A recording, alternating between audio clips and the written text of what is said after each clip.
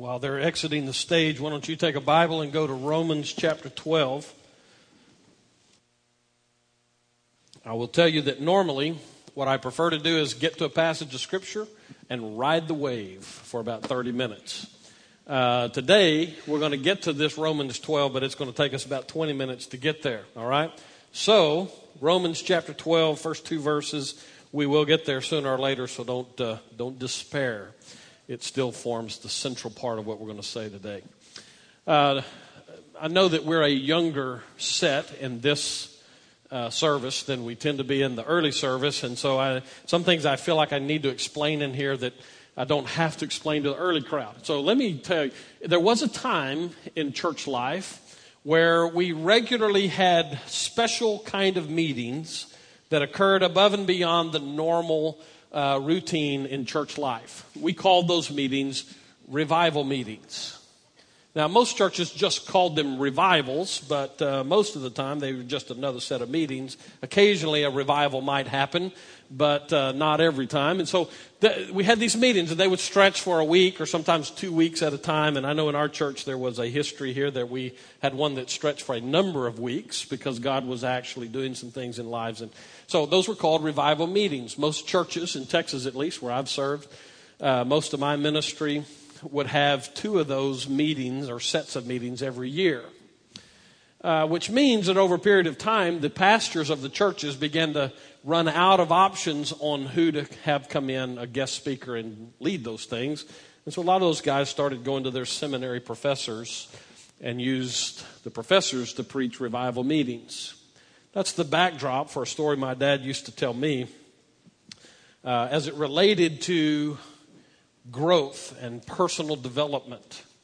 Because apparently my dad had a professor in seminary who was one of those guys that pastors like to pull in. And so this professor told them in class one day, guys, you just need to know that if you ask me to come preach a revival at your church, one of the things that I'm going to do is what I love to do when I go to churches and pastors, and that is to go into the pastor's office and spend a little time looking at the books in his library. Because I've found as a seminary professor, that's the best way for me to figure out when that pastor died. Now, the idea of that is that, and this becomes a fundamental part of what we're going to be talking about today, that the tendency that we have in our educational development, or in this case, in our spiritual development, is to grow to a point and then we just kind of plateau there. And that becomes the year in which we died, in one sense. In this particular case, let me pull it back to me so that maybe I can say this with a little more oomph for you. It was almost exactly 9 years ago now, within a week or so of a 9-year anniversary for me, that I was in the middle of preaching a sermon, church that I served down in deep South Texas. I was preaching through the book of Ephesians, and I reached a point in the book of Ephesians that was very critical for some of what I'm going to be talking about today. As a matter of fact, I could have used that passage today as my text, but I wanted to be somewhere else for good reason. And I was in the middle of preaching that passage about growing spiritually. And I asked the same question of that church that I'm going to ask you more than once today, and that is this question. How long has it been since God took you to a whole new level in your walk with Him? When I said that in that particular context, on that particular day, preaching to that church, it was as if the lights went out in the auditorium. Now, they didn't. But they might as well have, because in that spot over on this side of the stage, it was as if a lightning bolt from heaven struck me right between the eyes, and this is the message that I got from God. Remember, the question was, how long has it been since God took you to a new level in your relationship with Him? And God spoke as clear to me to that day as He ever has. Mark, that question is for you, not them. Now, you don't get off that easy today because the question for you today, all right? But that question and that response from God to me on that day set in motion a whole series of events that absolutely revolutionized the way I approached my job as a pastor.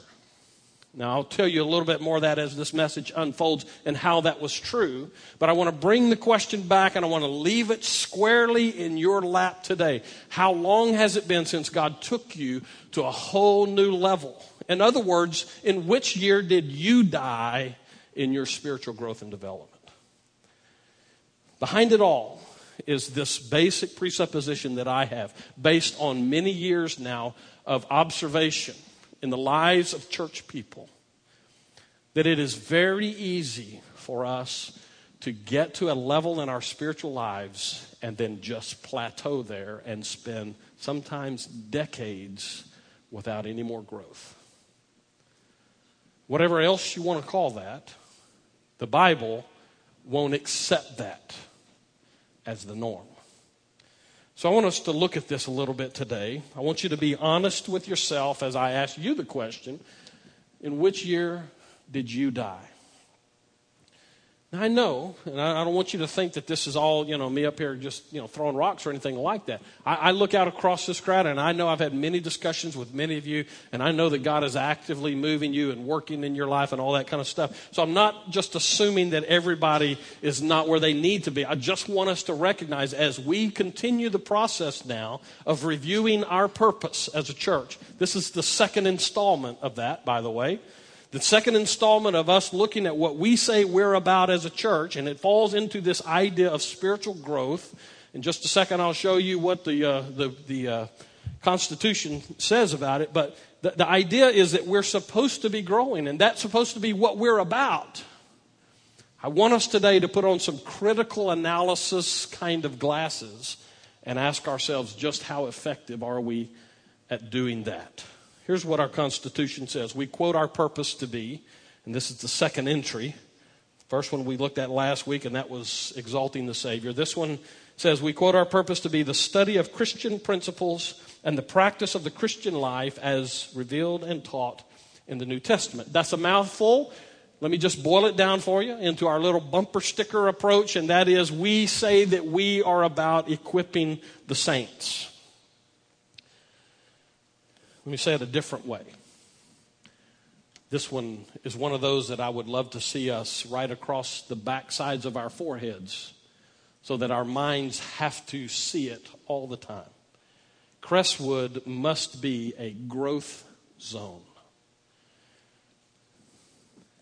Now, I want to, before we get through this, we'll look at what that means and where I believe we find that in Scripture, and then maybe just a little bit at the end on how do we pull that off. But let me hit it again. Crestwood must be a growth zone. And as we look at what that means, I really kind of want to start on what it doesn't mean. Because we come from a long tradition in our denomination about how we measure and growth and what we consider to be a successful church. All right? And I am almost totally ignoring that. I don't want to ignore it because I think we need to call it what it is, which is garbage. But let's at least pull it out for a second and say there are historically 3 different things that churches use to decide how successful they are. They all start with the letter B. Because as people, we don't want to have to think up stuff. We find ways to memorize it easily. So one of those is, well, what is the first B for church growth? Baptisms, all right? And so we even have a place up here on stage. If you decided right now you wanted to get baptized, okay, then we could throw some water in there. Probably going to be cold. We could dunk you. And we could say, well, there's another notch in our spiritual gun belt, and we're doing better because we baptized somebody. Do you know, I've known ministers who are baptism machines. You know what I mean by that? They'll get you to make a decision for which they will baptize you, and you'll never know what hit you. But they'll go add it to their list. I know this because I had a guy like this on staff with me one time. Just drove me nuts. Baptisms are important, but they're not the measure of a church. What's the other B? There's 2 more, actually. Buildings. So many churches would say, by the way, we're in one of multiple buildings here on our property. And some people would say the more buildings you have, the more success you have as a church. I've never heard a custodian say that. Or well, maybe an insurance guy's a different thing. But anyway, so here's the third one. If those two are true, what's the third B to measure success? Budgets. The more money you have, the more successful you are. The more money you run through the coffers, the better you are. The more money you spend on ministries, the more successful you are. Now, here's my personal belief about all that stuff. Those things have their place, and they are valuable for us as tools of analysis, but they do not and cannot and are never intended to determine the worth and the value and the success of a church. What does it mean? When I say that Crestwood needs to be a growth zone, if I'm not talking about those things, here's what I am talking about. We must, as a church, intentionally nurture an environment where people who attend here become more like Christ. And I want to let that sink in, because that's kind of one of those duh kind of a statements. But I don't ever remember hearing that in any of my seminary classes.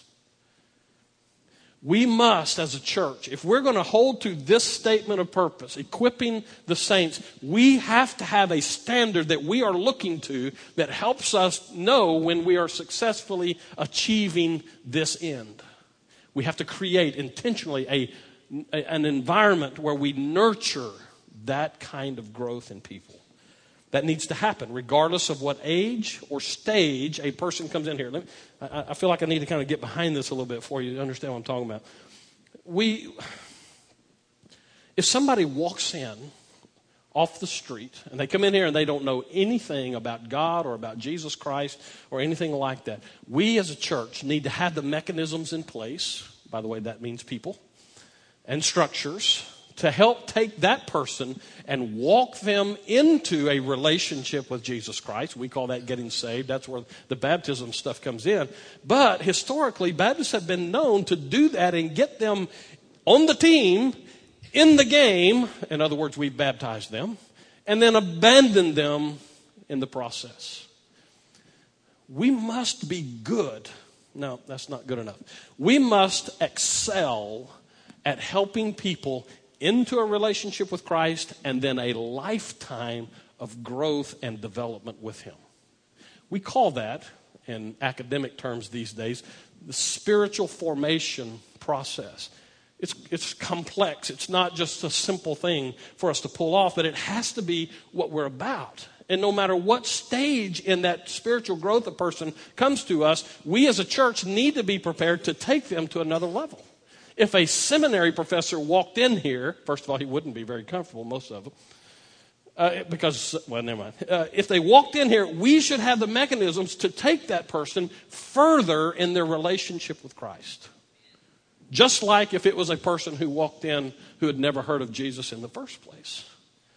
So let's look at this a little bit and make sure that we understand. It's got to be balanced, okay? And what we're talking about here, it has to be balanced and holistic growth. A number of years ago now, many moons ago, I had a class in one of my seminary studies where I had to sit through this whole semester worth of design development understanding of how Southern Baptists do Sunday school literature. Now, we're a Baptist church. For the most part, we use Southern Baptist literature out of Lifeway. Back in those days, it was called the Sunday School Board. And so part of what I had to do in order to graduate, because I had an emphasis in religious education as one of the minors for that part of my degree, I had to sit through this design and development class. I learned some things that have helped me. And it helps me understand and explain some of what we do as a church with our Sunday school. In preschool, I'm talking about levels here now, okay? In preschool, and those of you who teach preschool Sunday school, the whole intent there is to get basic truth out to the kids. God is love, and your parents are not as mean as they seem, and, those kind of basic general truths. God made everything, all the general truth, okay? That's preschool Sunday school. That's the whole intent when they write that stuff. children's level, for those of you who teach children and you're wondering why you do the same stories every 2 or 3 years, it's because the design of children's Sunday school in Baptist Sunday school work is just to get Bible stories out there. We want to increase Bible knowledge. By the time those children then get to be teenagers and their ability to think abstractly begins to develop, then we start throwing Sunday school stuff into them that help them take those stories that we put in them and to expand on them. What are the spiritual truths of these things? We're still focused on Bible knowledge, but now we're taking it out of the concrete and into the abstract.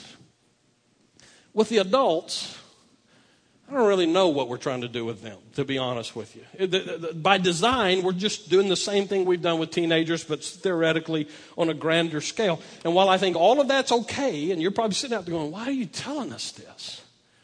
And the reason I'm telling us this is because somewhere we need a revolution about how we think about the education process of a church.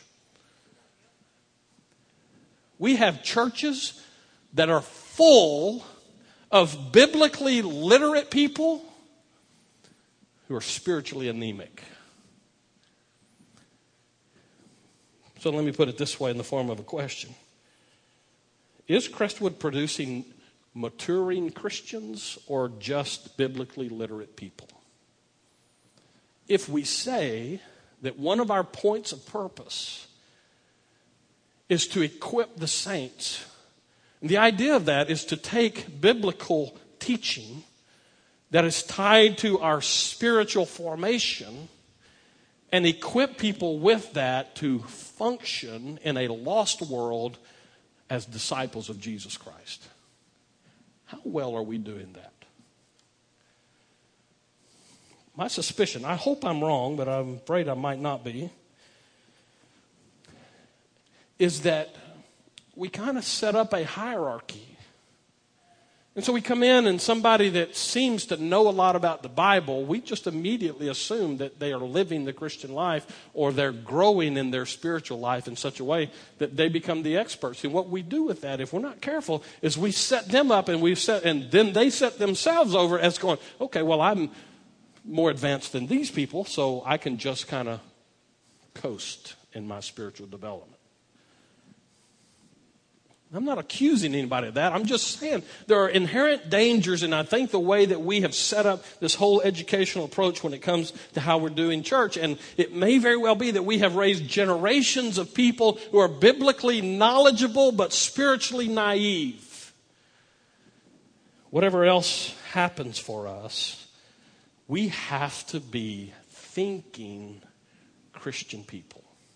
I'm going to come back to that in just a few moments. But before I do, let me just kind of bring this home before I take the next step. This is back to what do I mean by Crestwood needs to be a growth zone. Let's drop it right back in your lap. What is God teaching you these days about how to live for Him or how to live with Him? If you drive down the highway, you pass these areas where the state has said, we're working on this highway. And so they'll throw up signs on the side of the road that say construction zone or watch out, men working, or at least slow down to 10 miles above the speed limit now.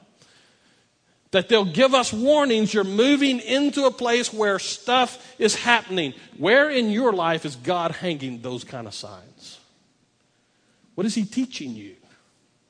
If you had to step back this morning and look at your life over the last 6 months or 6 weeks, where would He have said, this is an area that we're continuing to develop you in your spiritual life?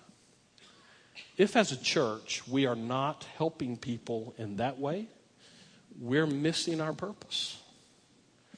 Let me show you why I believe that's true. Now, ultimately, here we're about to get to Scripture. I know that we're 20 minutes in. You're going, this guy doesn't even have a Scripture today. You're going to wish I didn't before it's all said and done. You see, there's a biblical mandate for every Christian.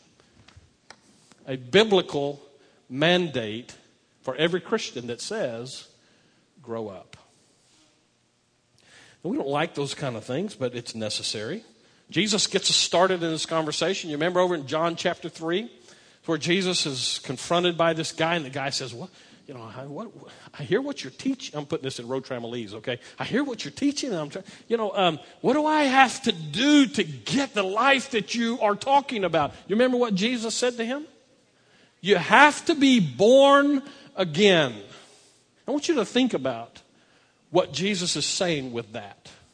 And then we put other passages of Scripture with that help us to kind of begin to flesh that out. Inherently, Jesus teaches us that the whole idea of spiritual living, walking with Him, is a growth process. The entry level is is birth. You have to be born again. Jesus confronted every one of His followers. As we find them, we call them the 12 disciples. He confronted every one of them coming into Scripture when He said to them, "Follow me," and what? And you can just chill out the rest of your life. That's the Baptist interpretation of this discipleship thing. Follow me, and I will make you. Now, we jump to the fishers of men part. Don't miss the verb. I will, what? Make. Process. Do you hear that in that? You're not there. Just because you choose to follow me doesn't mean you're going to immediately be there. I will make you this. It is a growth. It is a development. It is a process. You know, in real life, I'm talking away from church, away from the spiritual discussion, but in real life, we naturally expect growth and development. I used to be a youth minister. Been there. Been to camp. Bless your heart. Be praying for you this week. But I'm not going. You know one of the hardest things for me to deal with as a youth minister when I first started? Junior high girls. Okay? Now girls, you know I love you, right? All of that. Just go ahead and check your phone, whatever. Don't listen for a few minutes. Parents are going, "No, don't tell them that." All right. Junior high girls. This one girl, every time I'd walk into the youth room, she'd come running from some hidden spot somewhere and jump on my back. And just, so I'd flip her over and throw her down on the ground. No, see, I couldn't do that, but that's what I wanted to do. It's hard for me. One of the things that you get with a 13-year-old, I'll just use boys now, okay? Because boys are animals. At 13, they don't have any filters. They're just raw animals. So what you get is an emotional development problem, right? I'd be teaching. I remember this one kid, I was teaching this deal, and it was important stuff about walking with Jesus, and this kid is in the back. He had brought with him a surgical glove. I guess he'd gone to the doctor or something. He had blown it up so it's got these fingers like this, and he put it on his arm, and he's doing this the whole time. This is serious. Now, you see, I know enough about developmental psychology. All of you teachers out there, you've studied all that kind of stuff. There's a reason they teach you that in your education training, because you're going to get stuck with a junior high boy in your class at some point, and you're going to go, "Come on, man, grow up."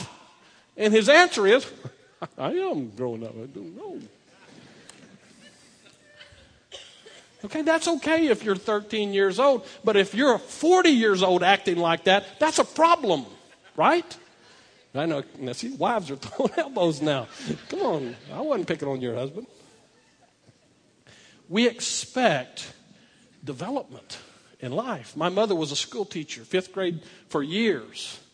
And she had this practice. When she would get a kid who came into her classroom who was behind in the reading expectation list, she would mentor them on her own. And she would do like Hooked on Phonics or something like that. And her goal was to get that kid up to grade level. Does that make sense? A lot of educators in our church. You see, in the education process, we expect that. Why don't we expect that in church? Why is it that we've made it acceptable in our churches to have people who made a decision for Christ and got their fire insurance away from hell sealed away, and for 30 years they never grow spiritually? Why do we call that normal? Matter of fact, I came up with this a number of years ago, speaking of junior high kids. In our churches, we have kind of reached the point where subnormal is so common that it's, even though it's abnormal, we call it normal. You understand what I'm saying with that? How many people in our churches, I'm not just talking about us, I'm just talking about generally speaking America today, I'm concerned about the, I don't want to use that word. I'm concerned about the state of the church and its impact on American society. I'm concerned that we've lost our best shot at making a difference. I'll say it before this is all said and done. I'll just go ahead and throw it in now. I don't know who it was, some guy in history, some wise person in history. I know who it's attributed to, but I'm not sure. Historians are not sure. So let me just say generally. Somebody said this: the level of thinking that got us into this mess is not sufficient to get us out of it. We need a new paradigm in church education. Because what we have been doing is creating biblically knowledgeable people who are spiritually retarded. And it's not normal. And according to Scripture, it's not acceptable. So when we as a church say that we will be about equipping the saints, we need to be a growth zone. I'll say it this way.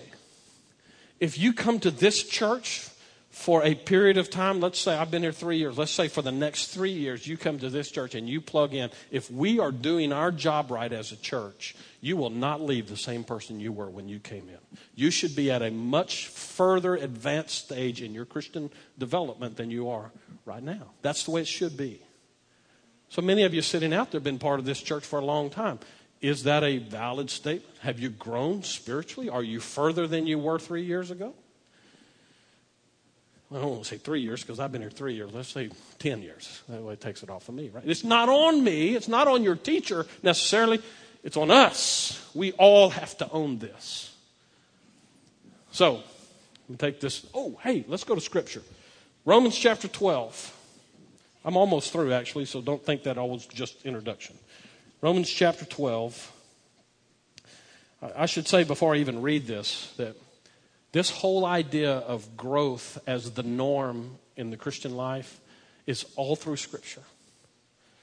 Ephesians chapter 4, that's where I was preaching the sermon that day when God said, hey, this is for you. Ephesians chapter 4 talks about the move, the intentional move of the people that God has gifted to lead a church to move people into maturity. Maybe the better way to say that is maturity is not a destination, it's a process. And so into the maturing process. So we could find this is taught there in Ephesians. It's taught in the Great Commission. Jesus doesn't say go out and make converts. He says make disciples. We find it in Exodus. When I finish this series, I'm going to be preaching out of Genesis 12 and following, to kind of help expand on this whole idea of growing in Christ as we see with Abraham. But you see in Exodus, children of Israel, God begins with them coming out of the promised land. And what does he do for them? He opens the water, walk across. Remember that? You with me? Yes. Everybody with me? All right. Opens the water, they walk across. Egyptians come through, they drown, etc. Now they're out in the promised land. What happens? The first rattle out of the box, we're hungry. Me too. I think actually they may have said we're thirsty first, but whatever the case is, however it works out, they say we're hungry, we're thirsty, and so God gives them, and God gives them. And so we find this 40 years worth of process walking through. But you know what? There comes a day in the life of the children of Israel that God says essentially today is graduation day. Everything that I've taught you now has to come home. Will you trust me when you step into the promised land and the battles start? That is God's way. It is the norm in the Christian life that he expects us to grow and to develop. Here's the choice text for the day. Romans chapter 12, verses 1 and 2. I just got to tell you, I could probably preach 6 weeks on these two verses, so I'm going to have to pull it down into 6 minutes. I appeal to you, therefore, brothers, by the mercies of God. Let me stop and say it this way. That little section that I just read builds on the first 11 chapters of the letter to the Romans. Okay? Small statement, but it's 11 chapters worth of some of the deepest theology we find in the New Testament. By the mercies of God, Paul wraps up everything that he said in 11 chapters, and he calls it the mercies of God. And so based on all of that, he says, I appeal to you, I urge you. It's a counseling term. I beg you, based on all that I've talked to you about who Jesus Christ is and what he does in you and through you and for you and with you, all of those things we find through the first 11 chapters. I beg you, based on that stuff, then he says it, to present your bodies as a living sacrifice, holy and acceptable to God, what is good and holy and acceptable to God, which is your spiritual worship. Here's what he says. Based on who Jesus is, what he's done for you, what he's doing with you, what he does through you, based on all of that, the only logical decision is that you abandon yourself to him. That word there, spiritual, the last couple of words there, spiritual worship. Actually, in Greek, it's the word that we get the word logical from. I think in this case, we probably should just use the real sense of that term. Spiritual is okay. It's not the friendliest translation because the word means logical. Paul's saying, based on everything I've told you, it only makes sense.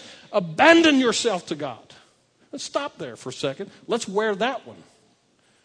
How you doing with that part of your life? Did you bring any part of your life in here with you that you've said, God, you can't have that part? Abandon all of it. It fits, this living sacrifice fits very well with what Jesus says. If any man would come after me, let him what?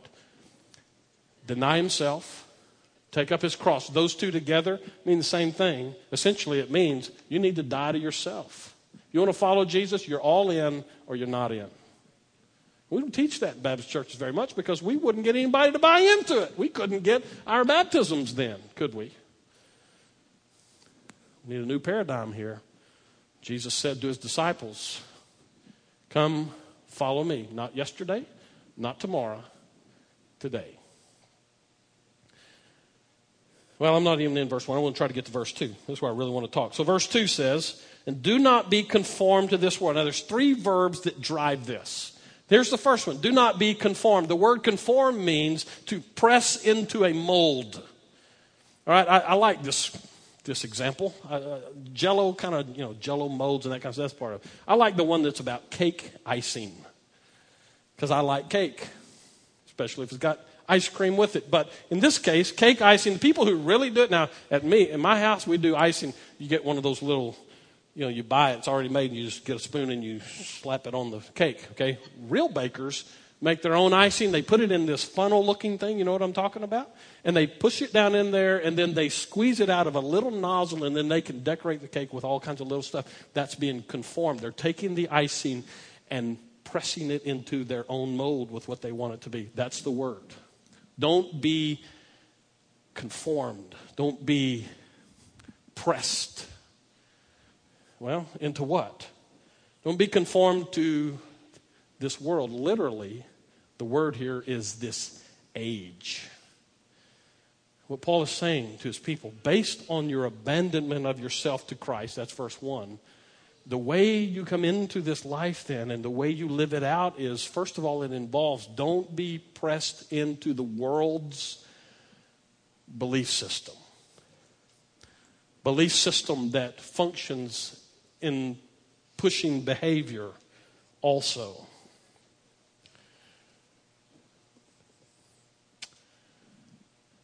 See, I think this underscores one of the missing ingredients in the way we do Christian education. I said from the outset, I think we need to change our paradigm a little bit. What we've done largely in our churches is to press Bible knowledge. Now that's important. Okay? You will never hear me say that's not important because I believe it's critically important. Now, I believe it's so important that I'm not going to just buy into what somebody says the Bible says. We need to be good handlers of Scripture, not just fighting for the value of Scripture. Okay? That's a good place for an amen right there. Somebody's going, what did he just say? Don't just fight about it. be good handlers of Scripture. What does it really say?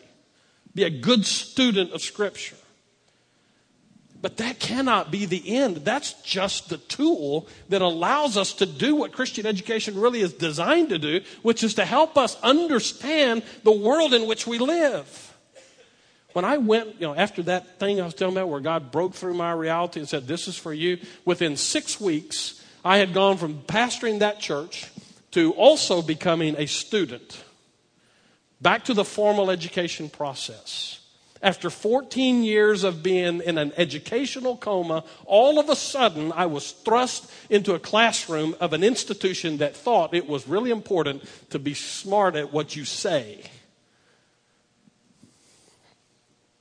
And they had the audacity to tell me to read a bunch of books.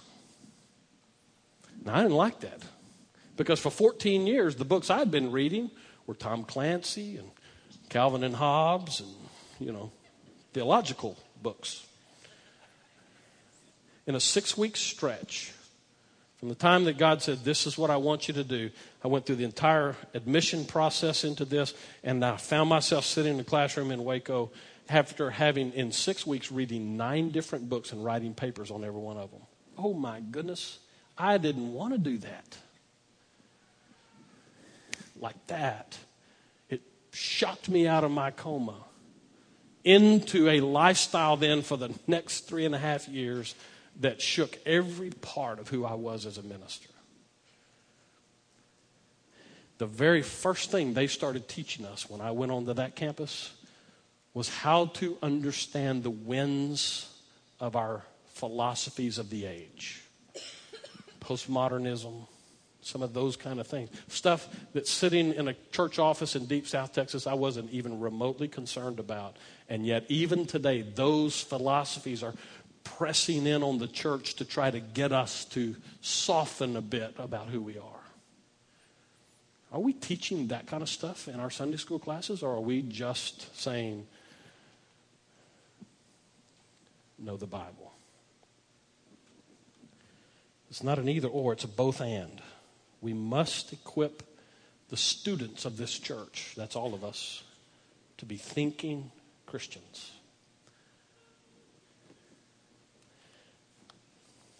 Be transformed, he says. Literally, that means be metamorphosized. It's the exact word. Coming out of Greek, we pull it into English, metamorphosis. Be transformed, he says. The picture, what is that animal that, if everything happens right, becomes a butterfly? It's a caterpillar, right? Have you ever seen a butterfly that refuses to be a butterfly? They just love to be in a caterpillar. It would be like finding a butterfly who just says, I don't know why I got these big pretty things on my back, but I'm going to walk across this limb. Butterflies are made to fly. In order to get to what they're made to do, they have to go through this transformation, right? That's the word that Paul uses here. Be transformed, be metamorphosized. Now, how do we do that? He tells us that's the third verb that drives this, by the renewing of your mind. This is not Paul saying, retract from the world, build walls, and hide from everything that's evil. Actually, quite the opposite. Paul's saying, with all that Christ has done for you, with you, and through you, don't buy into the world system. Be changed from the inside out. Change the way you think. And then Paul always is doggedly evangelistic. And then as you're doing that and as you're growing and developing, get out there where people are, where the winds of the philosophy of our age are pressing in on people and then blowing them to hell, and make a difference. That's Christian education. That's what we have to be about. Getting people not just biblically smart, that's clearly part of what we have to do. The next step is, how do people get along in a world that is running away from God? Are we doing that? How good at that are we? Metamorphosis requires more than biblical knowledge. So how do we get there as a church? Here's my first suggestion. It starts with personal commitment. Let me ask you this. Are you more committed to losing weight, getting in shape, having financial success, whatever else, are you more committed to those things than you are to walking with Jesus Christ and growing in His grace? If you are, then your priorities are jacked up. It starts with personal commitment. It goes also, we have to raise and maintain institutional expectations. As a church, what do we expect of our teachers? Are we helping them be better at this? And finally, we have to allow honesty to trigger innovation. The level of thinking that got us into this is not going to be sufficient to get us out. If we're talking about a new paradigm, we may have to figure out what that looks like. But we'll never do that if we're not honest with ourselves and say what we've been doing is really not working very well. So what I've just done in the last, overall with our church, the last several hours, is I have dropped an atomic bomb into the middle of our education process. And I'm asking those of you who are leaders in that process to work with me so that we get this right. Because the lives of those people sitting around you need us to get it right. I promise you, there is a level of Christian life that is out there beyond where you are that'll blow your mind. And it doesn't matter how far along you are. I promise you, there's another level out there. And every one of those levels you get to, you go, wow, this must be part of what Jesus meant by I will give you abundant life. The question is, how badly do you want it? And how honest are we about that part of our purpose statement? Let's pray. And so as we pray, the invitation to you is, where are you with God today? Are you ready to go to a new level with Him? For some of you, that may mean that you need to begin a relationship with Him, that you accept Jesus for who He said He was and what He does for us as Savior.